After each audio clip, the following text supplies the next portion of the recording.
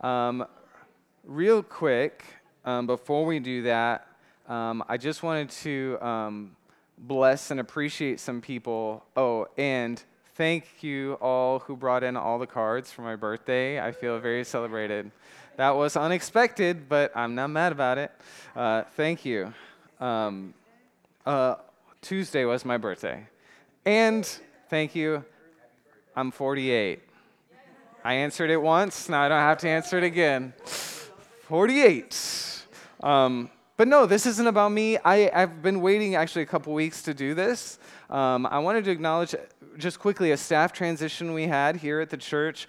For a while, we had an amazing servant of the Lord, Annie Leiprant, serving as our office administrator. A few months ago, she made a transition into a new and honestly better job. But I wanted to publicly thank her because she's been so good to me while she's been working here and saved my behind many times. And she's not here, but Jeff is, and I have a gift for Annie. So thanks to Annie for that. She's watching. She's watching. Did you hear the claps, Annie? We're clapping for you.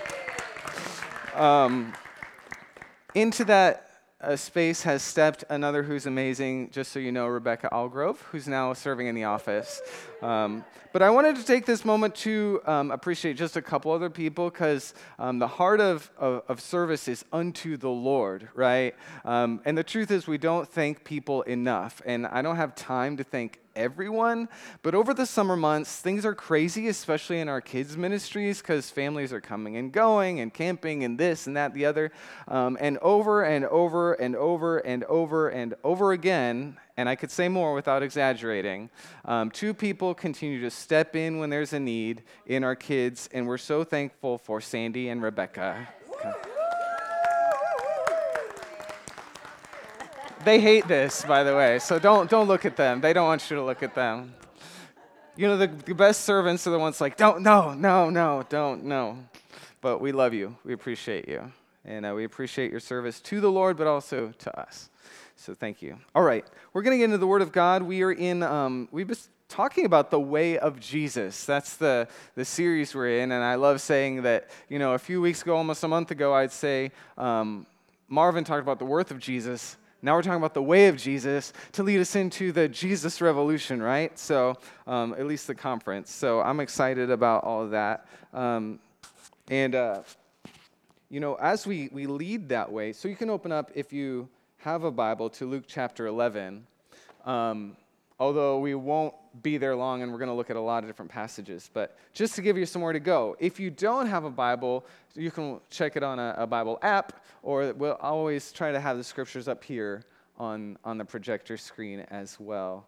But yes, the way of Jesus, I believe, does lead us into a great Jesus revolution. I read somewhere recently where someone said that really, revival is just when the New Testament becomes real in our daily experience again.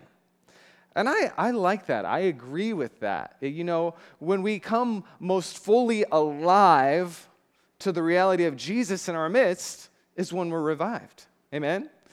So it's not like we're necessarily looking for something new, you know, because we think of, you know, revival revolution as something new and amazing. Maybe we should just think of it as returning to normal life, the normal Christian life, when we're fully alive and fully aware of the power and presence of Jesus in our midst. And so that brings us to Luke chapter 11, because Luke and these guys were walking with Jesus. They were fully aware of the power and presence of Jesus because they're walking with him. Right? They're walking with him day in, day out. They see his works, the miracles. They hear his words. They get to ask him questions. They get to interact with him personally. How amazing, right?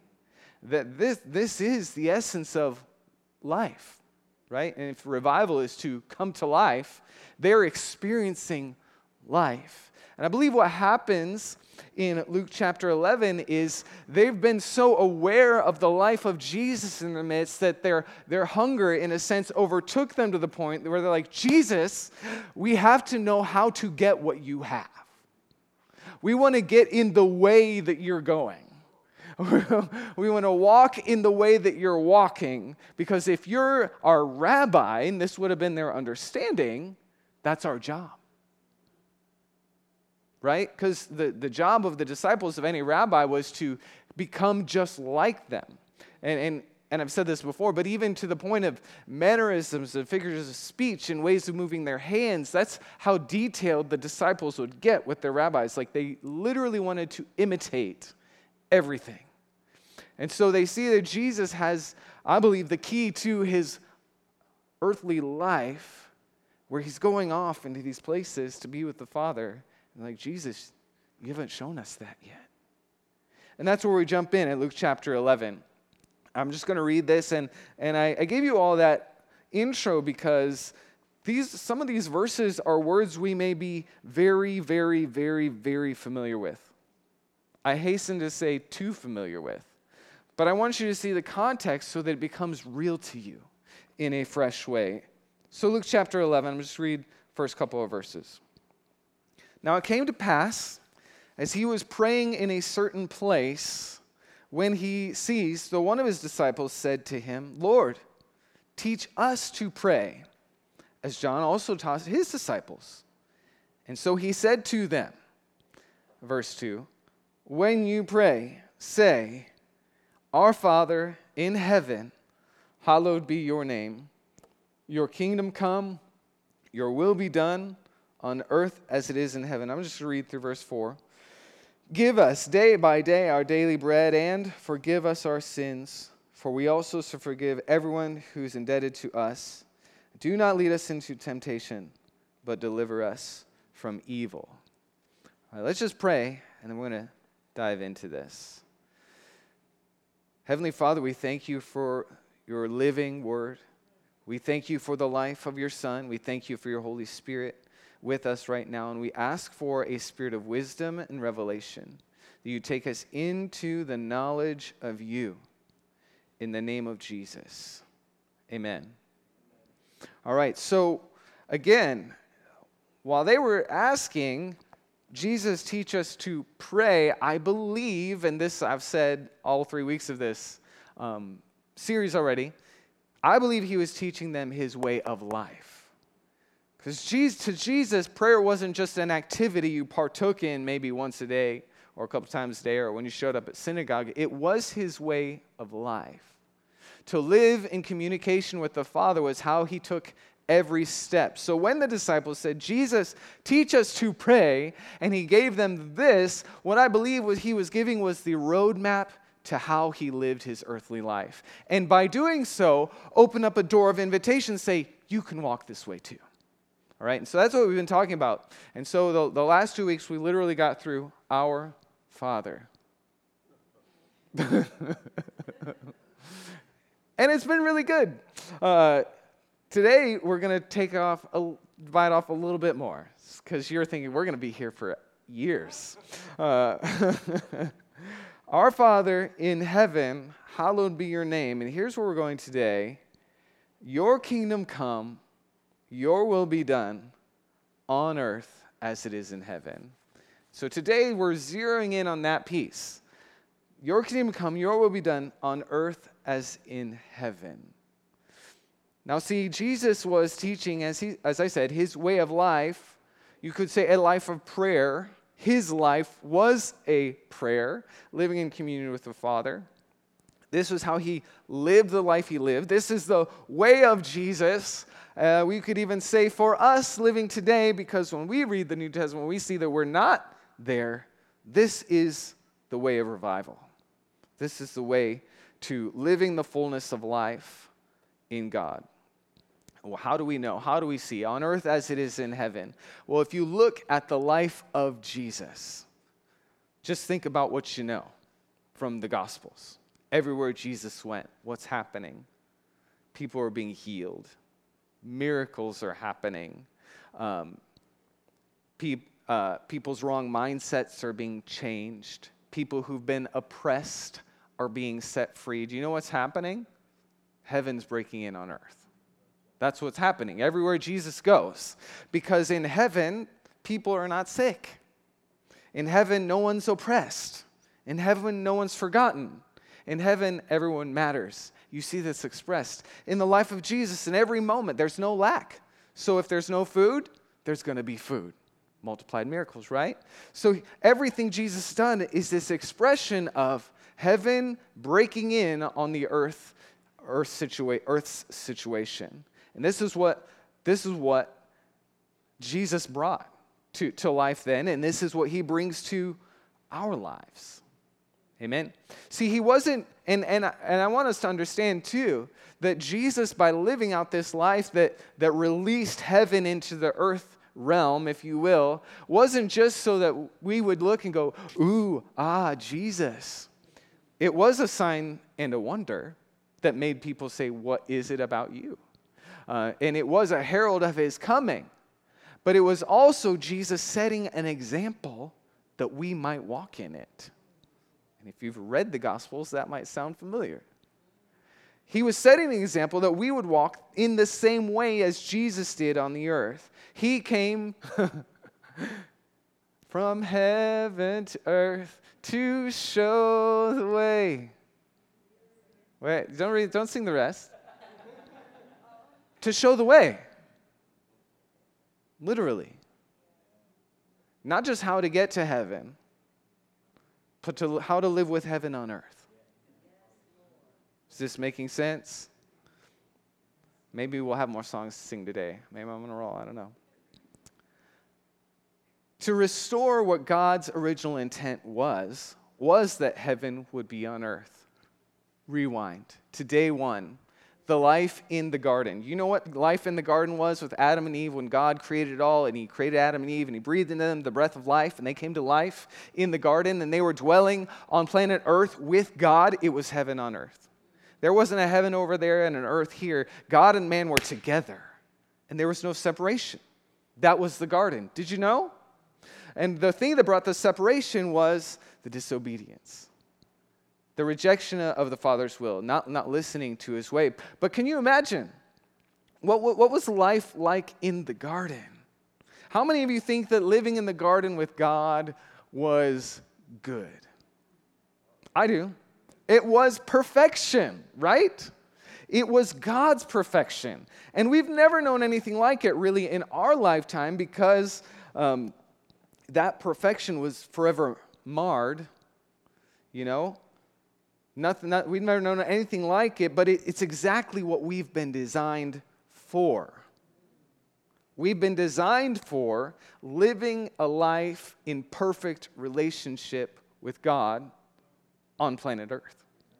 That's what we were designed for.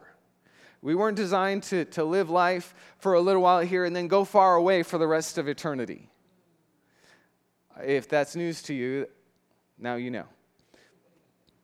So what happened in the garden? Again, you should know, but just to bring it down to simple, there's something going on here. Jesus came, right, to restore all that was lost. So we have to remember what was lost in the garden. What was the mistake in the garden that ruined heaven on earth? Well, deception, one, that Eve was deceived, Adam was deceived, and let's be clear, they both were deceived. The villain in the story is not Eve, and it's not Adam. It's a serpent. It's the devil. It's the deceiver. Again, if you didn't know that, let me tell you. I read this week, somebody was like, we know Eve is the villain of the story. I was like, what?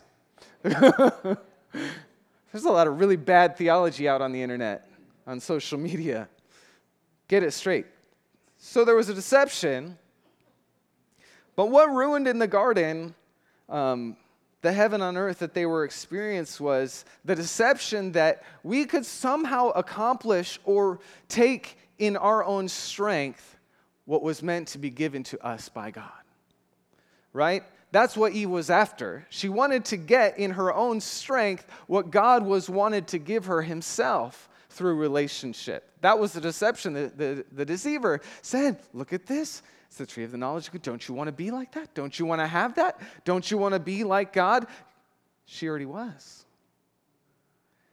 And the knowledge of good and evil is and knowledge in general is a good thing. To want knowledge is a good thing, but Jesus, God, the Father, wanted to lead Adam and Eve himself into the knowledge of all things. And so the deception was, well, I could get this on my own. I don't need God for this. And let me tell you, that mindset of thinking we can get on our own what only God can give is the ultimate deception, and will always lead to destruction. And that's what we're living in the repercussions of to this very day. Okay?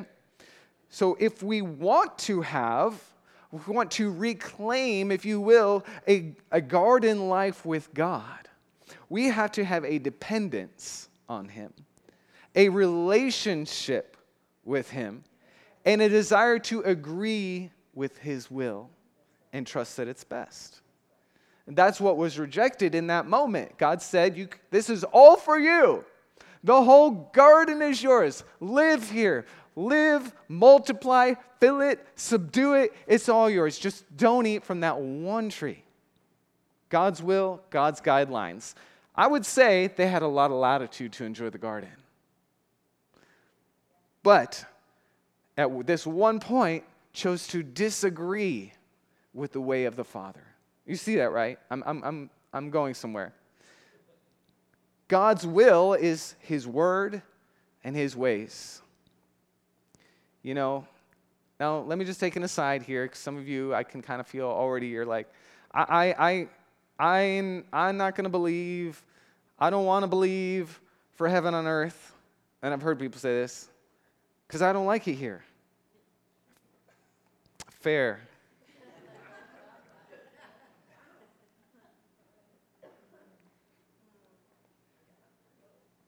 But when Jesus returns again, you know what He's going to do? He's going to reunite heaven and earth forever. So you want to get used to the idea that heaven's going to be on earth. God and man will dwell again on earth. And it won't be like this, because He'll make it all new. And really what He has to do is make us all new. The problem with earth isn't earth, it's that we haven't been made completely new yet. And that Jesus and God the Father are still experiencing separation, because there's still people like you and me on the earth who are rejecting His will. But for eternity to come, we're not going away. We're going to come together. Jesus, Ephesians says, will bring all things in heaven and earth together in His name. Everything that's been divided, everything that's been separated, everything that's been broken is going to come together again in His name. That's us and God, that's you and me, that's every division, that's also heaven and earth. And it's going to be beautiful. You're going to love it. You're going to be grateful for it, because you and I were made for it, to live with God right here. Amen. So this idea, though, of us agreeing with the will of God and the ways of God is really essential to that process. Sometimes I think even as believers, we think, well, God is God. He's in control. He'll take care of things. He's all-powerful. He's going to do what He wants to do in the end. And it doesn't really matter what I do between here and there, because God's God and He's going to do what He wants. Which sounds really good, right? Sounds really good. But if that were the end of the matter, why would it have mattered at all what Adam and Eve did in the garden? Why would He given them any guidelines at all if there was really no effect? In fact, we see the exact opposite is true. That when God created mankind in His likeness, in His image, it wasn't so that we could live here and do what we want and He'd be over there. It's that we would live in perfect union with God. And so our desires, our decisions to do this or that, or to not do this or that and the other thing, actually have huge repercussions, because we're meant to walk in agreement with God, walk in fellowship with God, walk in friendship with God. And every opportunity we take as a divergence from that I'm just going to do my own thing, becomes a separation. And as we see with Adam and Eve, that one decision to make her own decision didn't just affect her. It didn't just affect Adam and Eve. It affected the whole earth. It affected you and me. And I don't know if the magnitude is that great when there's only 2 people on the earth. It's going to affect all of them. But I would say that the the paradigm is still true. Every decision we make to be in agreement with God's will, to say yes to Jesus and what he wants, his ways and his words, will release the life of God. Will release the supernatural power of God on our planet, in our midst. And every decision we make to say no, to disobey, to disregard, to choose our own way, you know what it does? It reaps destruction. And not just in me, in you and everyone I touch. And perhaps even into the spiritual atmosphere. So it matters what we do, even when God is God, because when he created the created order in its original design, this was the way it was supposed to work. Is this making sense? But Jesus, he came to restore all that was lost, to reconnect all that was disconnected, to bring the whole earth back into union with the Father. By his body, by his blood shed, he has become the bridge. And he will restore all that was lost. Hallelujah. He's doing it in us. He's doing it all across the earth. And he will come and impact one day on his return every system that exists on the planet, and even the biology of the earth will be renewed. Hallelujah. That's really cool. So it means in the meantime, that our understanding of how we relate to the will of God actually impacts the world around us. So what if, then, as believers now, reconnected to God by the body and blood of Jesus, every choice we make to agree and act in accordance with the word and the will of God has a restoring effect, an ordering effect, a glorifying impact on the world around us, right here, right now? What if it does? Well, that would make sense as to why Jesus taught us that this is the way. And when you pray, when you relate to God, when you walk on the planet, say, your kingdom come on earth as it is in heaven. It's not just for the sweet by and by, it's for the right here and right now. To believe that somehow, some way, our lives will bring forth the life of heaven on earth, because that's exactly what Jesus did. And that's exactly what Jesus does, and his Spirit is living in us. So that should be our 100% expectation of what he wants to do as believers. He doesn't want us to just await that day. You know, eternal life for you, if you are in Christ, doesn't begin when you die and go in the ground. It begins on the day when you die to yourself and submit to him as Lord. John 17:3, Jesus said this in his prayer, communicating with the Father. He says, and this is eternal life, that they know you, the only true God, and Jesus Christ whom you have sent. John 17:3. What is eternal life? It's the moment you begin to know God and walk in relationship with him. Heaven for you begins there. It's not the fullness of it. Don't get me wrong. I'm not telling you this is the end. But that's what I believe propels us forward. Because we all experience in this life things that are not okay. And that's why it's so hard to embrace this idea of heaven on earth. Like in my life right now, I'm not seeing it. Exactly. You know why you know you're not seeing it? Because you're made for it. And until we see the fullness of it, there will always be an ache. There will always be a hunger. There'll be like, God, there's got to be more. I know that you can do more. And that's actually why we long for heaven.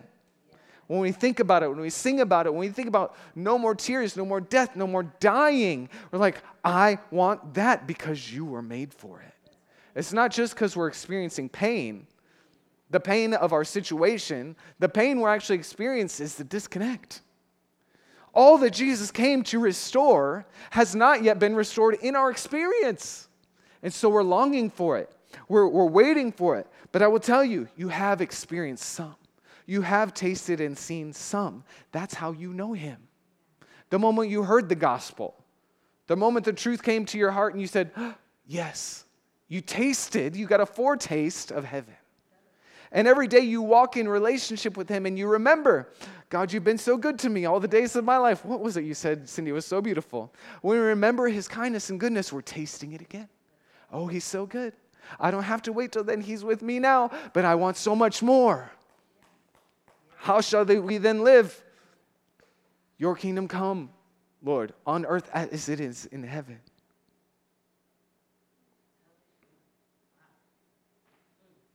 To walk in the intimate knowledge of God. So let's talk about that, though. What is this idea of heaven? And I'm going to oversimplify. If you want great explanations, talk to like Jim, who's written books about it.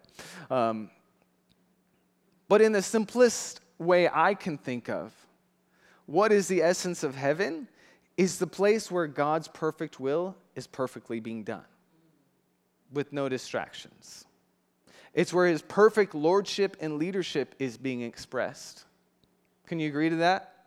And so the place where we have no more tears, no more death, no more dying, no more decay, no more frustration, no more sadness, no more oppression, no more lack, is where his will is being done, where his lordship is unhindered. Oh, are you catching it now? When we want God's will in our life, we're actually inviting that reality of heaven.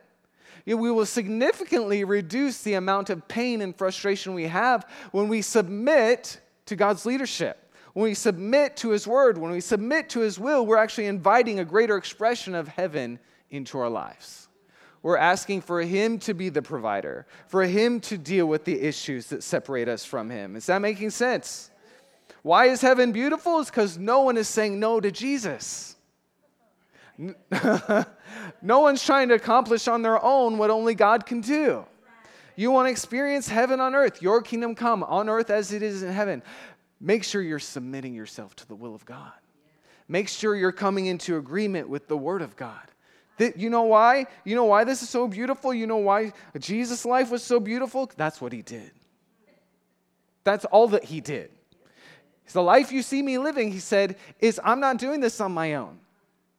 I only do what I hear him tell me to do. I only say what I hear him tell me to say. And you're like, well, what if I don't know what he's saying or what he's doing? Hallelujah, you have the word of God. You can know what the Father is saying.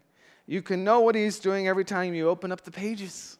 And it's as simple and as difficult as taking that and say, okay, yes, Lord. Because it is simple, but it's terribly difficult, isn't it? You read that one passage. I got one in mind right now in my life. The Lord keeps reminding me of like, I love it and I hate it. But I want more of him. I want more of heaven. So my only choice really is yes, Lord. And every day I'm just going to choose to bow my will to his will. That's what Jesus was teaching. You mean it wasn't just fancy words that we're supposed to read when we go to church? Especially that church over there, because they do it all the time. Our Father in heaven. No! It's a way of life. But when I say your kingdom will come on earth as it is in heaven, I'm not just hoping for like some rocket of glory from heaven to hit there. I'm saying, I submit me to your will. I submit my mind to your mind today. And we should do it daily. Actually, moment by moment. You know, I submit myself. It's a declaration. The way Jesus taught it is, your kingdom come. Your will be done on earth as it is in heaven. It's a declaration, but I believe it's also a submission. When we take it personally unto ourselves, your kingdom come, your will be done. What's between the lines, what's in the white between the black is not my will, not my way, be done. Because what's going to happen when you do that? Ask Eve. My will be done. My way be done. I'm going to reap destruction when I make my way, when I choose my way instead of Jesus' way, instead of choosing the way of his word and of submitting to it. Is this making sense? God's kingdom coming then is actually not so, airy-fairy is the phrase coming to mind. There's another guy who used to always say that. It's not so up in the clouds as it sounds. although it's quite mystical, quite powerful and supernatural, the kingdom of God coming, for our lives today, it's as simple as a decision of the will with the help of the Holy Spirit. To say what I need most in my life is the will of God, the kingdom of God, the way of God, and so I choose to submit to his way. And then it becomes a declaration, a request, a prayer from our lips. This is how Jesus lived. This is how Jesus lived. And if Jesus got to live that way and I get to live that way, then I'm in good company. But it begins as a decision of the mind, the will, the heart. I want you more than I want me. Then it becomes a spoken declaration. Lord, your kingdom, your will be done in my life. I submit to your lordship. And then it manifests in my life by me obediently responding to his words. Obediently walking in the way that he tells me to in response to his word and his spirit. Because what happens is when we do our part, that God does his part. And our part, guys, it's like this. But if you can do your part, then God does his part. You can't make the kingdom come, but you can do your part.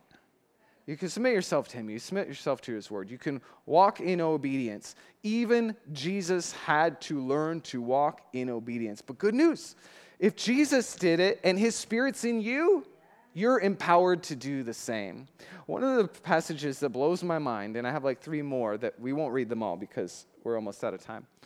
Hebrews chapter 5 talks about this, talks about Jesus' life on earth. Hebrews chapter 5 verse 7 says this: during the days of Jesus' life on earth, he offered up prayers and petitions with fervent cries and tears to the ones who could save him from death. That got serious, but this is what really happened. But he was heard because of his reverent submission. Did you ever think that God needed to submit to God? Jesus had a will. He was a human like you and me. He was heard because of his reverent submission. Son though he was, he learned obedience. And if the Son of God has to learn obedience to the will of the Father, guess what? Sons and daughters get to learn obedience too. We have the choice of our will. God will never force his hand on us. He will never make us obey. So it will always be your choice, as simple and beautiful, but as terribly hard as it can be, to submit yourself to the glorious goodness of God. And that's what it is. God will never be a tyrant. He's not a meanie. His plans are the best plans. And when we say yes to him, we get the best life. Honestly, not without suffering. But I'll tell you, it's 10, 100,000 times better than saying no to God.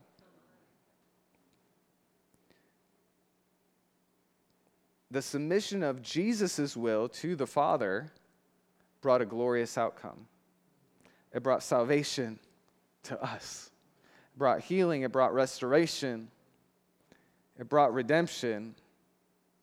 Hallelujah. I'm going to have to skip to the end, which reminds me of another song. It's great. Which one should we read?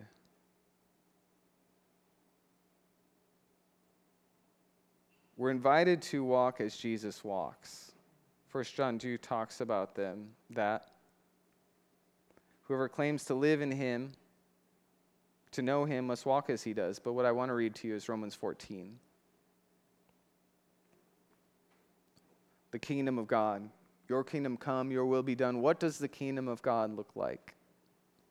Romans 14:17 says this: the kingdom of God is not a matter of eating and drinking, but of righteousness, peace, and joy in the Holy Spirit. Pause. Just for context, Paul's actually writing about, fights over what we should eat or drink, or holy days, and et cetera, et cetera, et cetera. But he inserts in that conversation a powerful, potent, universal truth, okay? Just, you're taking that out of context. Well, yes and no. Truth is the truth, and this is the truth. The kingdom of God is righteousness, peace, and joy in the Holy Spirit. Because anyone who serves Christ in that way, with righteousness, peace, and joy in the Holy Spirit, is pleasing to God and receives human approval. So the kingdom of God is simply, what does it look like? Heaven on earth, righteousness, peace, and joy in the Holy Spirit. Well, I believe that's what it looks like in heaven right now. Those who've gone before us that know the Lord are experiencing his fullness of righteousness, peace, and joy. But we all want more of that. We all want it. Now, we've received righteousness as a gift through Jesus, but peace and joy are ours as well. And to whatever extent we're not experiencing it is the extent in which we should be saying, I want more of your kingdom. Your kingdom come. What area are you not at peace in? Bring your kingdom into that area of my life, Lord. And how do I get your kingdom? By making you king. By submitting to your will. In what way am I not submitting to you in this situation? So your kingdom can come. You want peace, joy? Submit to the kingdom of God, you get righteousness, peace, and joy. For real. I want to give you a challenge, and then we'll wrap it. I've given you a challenge each time. We've done one of this series of living the life of Jesus. And I want you to know, this isn't just a teaching thing for me. The Lord has had me on this journey over the last year. And I was like, we should bring that to the fam. Here we are. I literally went through this Luke 11 prayer over a series of months. Just like, Father, teach me. So I'm skimming off the top so that you'll go get your own. But here's a challenge. For at least a week. But if you're willing to do good, do 21 days because you start a new habit that way. Start your day submitting to the Lordship of Jesus and the Father as King. And you can pray it over every area of your life. I try to do this every day when I remember. But I start with me. Lord, I submit to you. I call you my King. I make you Lord of my life again today. Not just a prayer that I prayed one time. Jesus, you're Lord of my life. Jesus came into my life, 35 years ago. No, today, I admit that you're Lord. And I submit to your leadership. And then I begin to ask for now that I've made him king, now I can ask for his kingdom to come. Lord, let your kingdom come in my family. Let your kingdom come in my home. Let your kingdom come in my finances, in my relationships. Let your kingdom come. Everything that concerns me, let your kingdom come. But I thoroughly believe that his kingdom can't come if I'm not submitted to him as king. Right? His lordship can't really be expressed, so start there. Start each day submitting to him as Lord, and then invite his kingdom to come every day. If Jesus prayed this way, even on the most important day of his life, how much more should we do it every day? Right? You know what I'm talking about, right? When he's in the garden before he's about to be crucified, he's sweating blood and tears. And he says, but not my will, but yours. He's submitting his life to the Father. On the most crucial day of his life, that's what he did. Well, how much better if we could do that every day? Not just when we're in the crunch. Not just when we're so stressed we're sweating blood. That is a stress response, by the way. You've hopefully never experienced stress like that. You didn't have to go through what Jesus did. As we agree with the will of God, as we speak and ask for it, as we act in obedience to it, the Father will release more of heaven on earth. In us, around us, and through us. This is life. This is eternal life. Let's stand. Do you want to come on up, Meredith? That would be amazing. I just want to pray for us.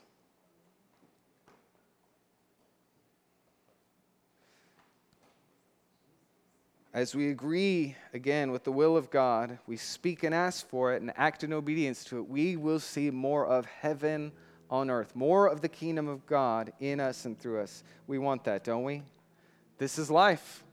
This is revival. This is the way of Jesus.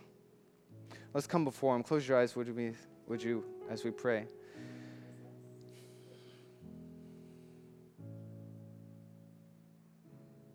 Father, what are we that you are mindful of us? We think so little of ourselves, and you think so much of us. You crown us with glory and honor. You make us kingdom agents. Our choice to follow you changes the world around us.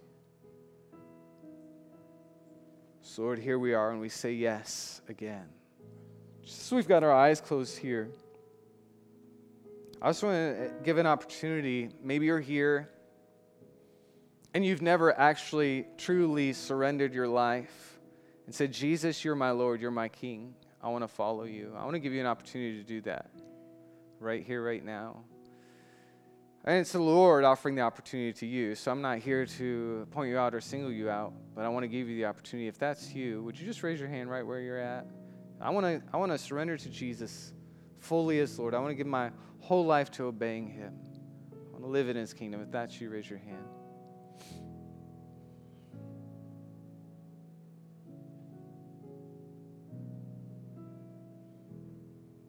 He's so good. He's so good.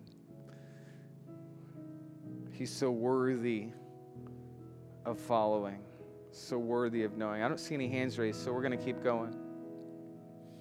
As we're here in this moment before the Lord, if you're feeling challenged, the Holy Spirit's touching your heart, just alerting you that you've really just kind of been doing it on your own, but you need to bring yourself into alignment with the ways and the Word of God, the will of God, and submit your mind and will to him again. Would you just do that? Again, I'm not going to ask you to raise hands, but I would put my hands out before him. I would say, Lord, I'm sorry. I want to submit to you. I want your will. I want your kingdom. I want your will in my life. I want your kingdom more in my life. And I repent for living my own way, for not listening, not leaning in, for living disconnected. Lord, I'm sorry. If that's you, just go ahead and make your own prayer before the Lord. And we're not going to stay here a long time. But we can't hear the word and not respond. Would you just respond to him right now? Respond to his will, respond to his word, respond to his spirit right now. And say, Jesus, I want you in charge. Jesus, I want to follow you. Jesus, I want your will and your way in my life, God.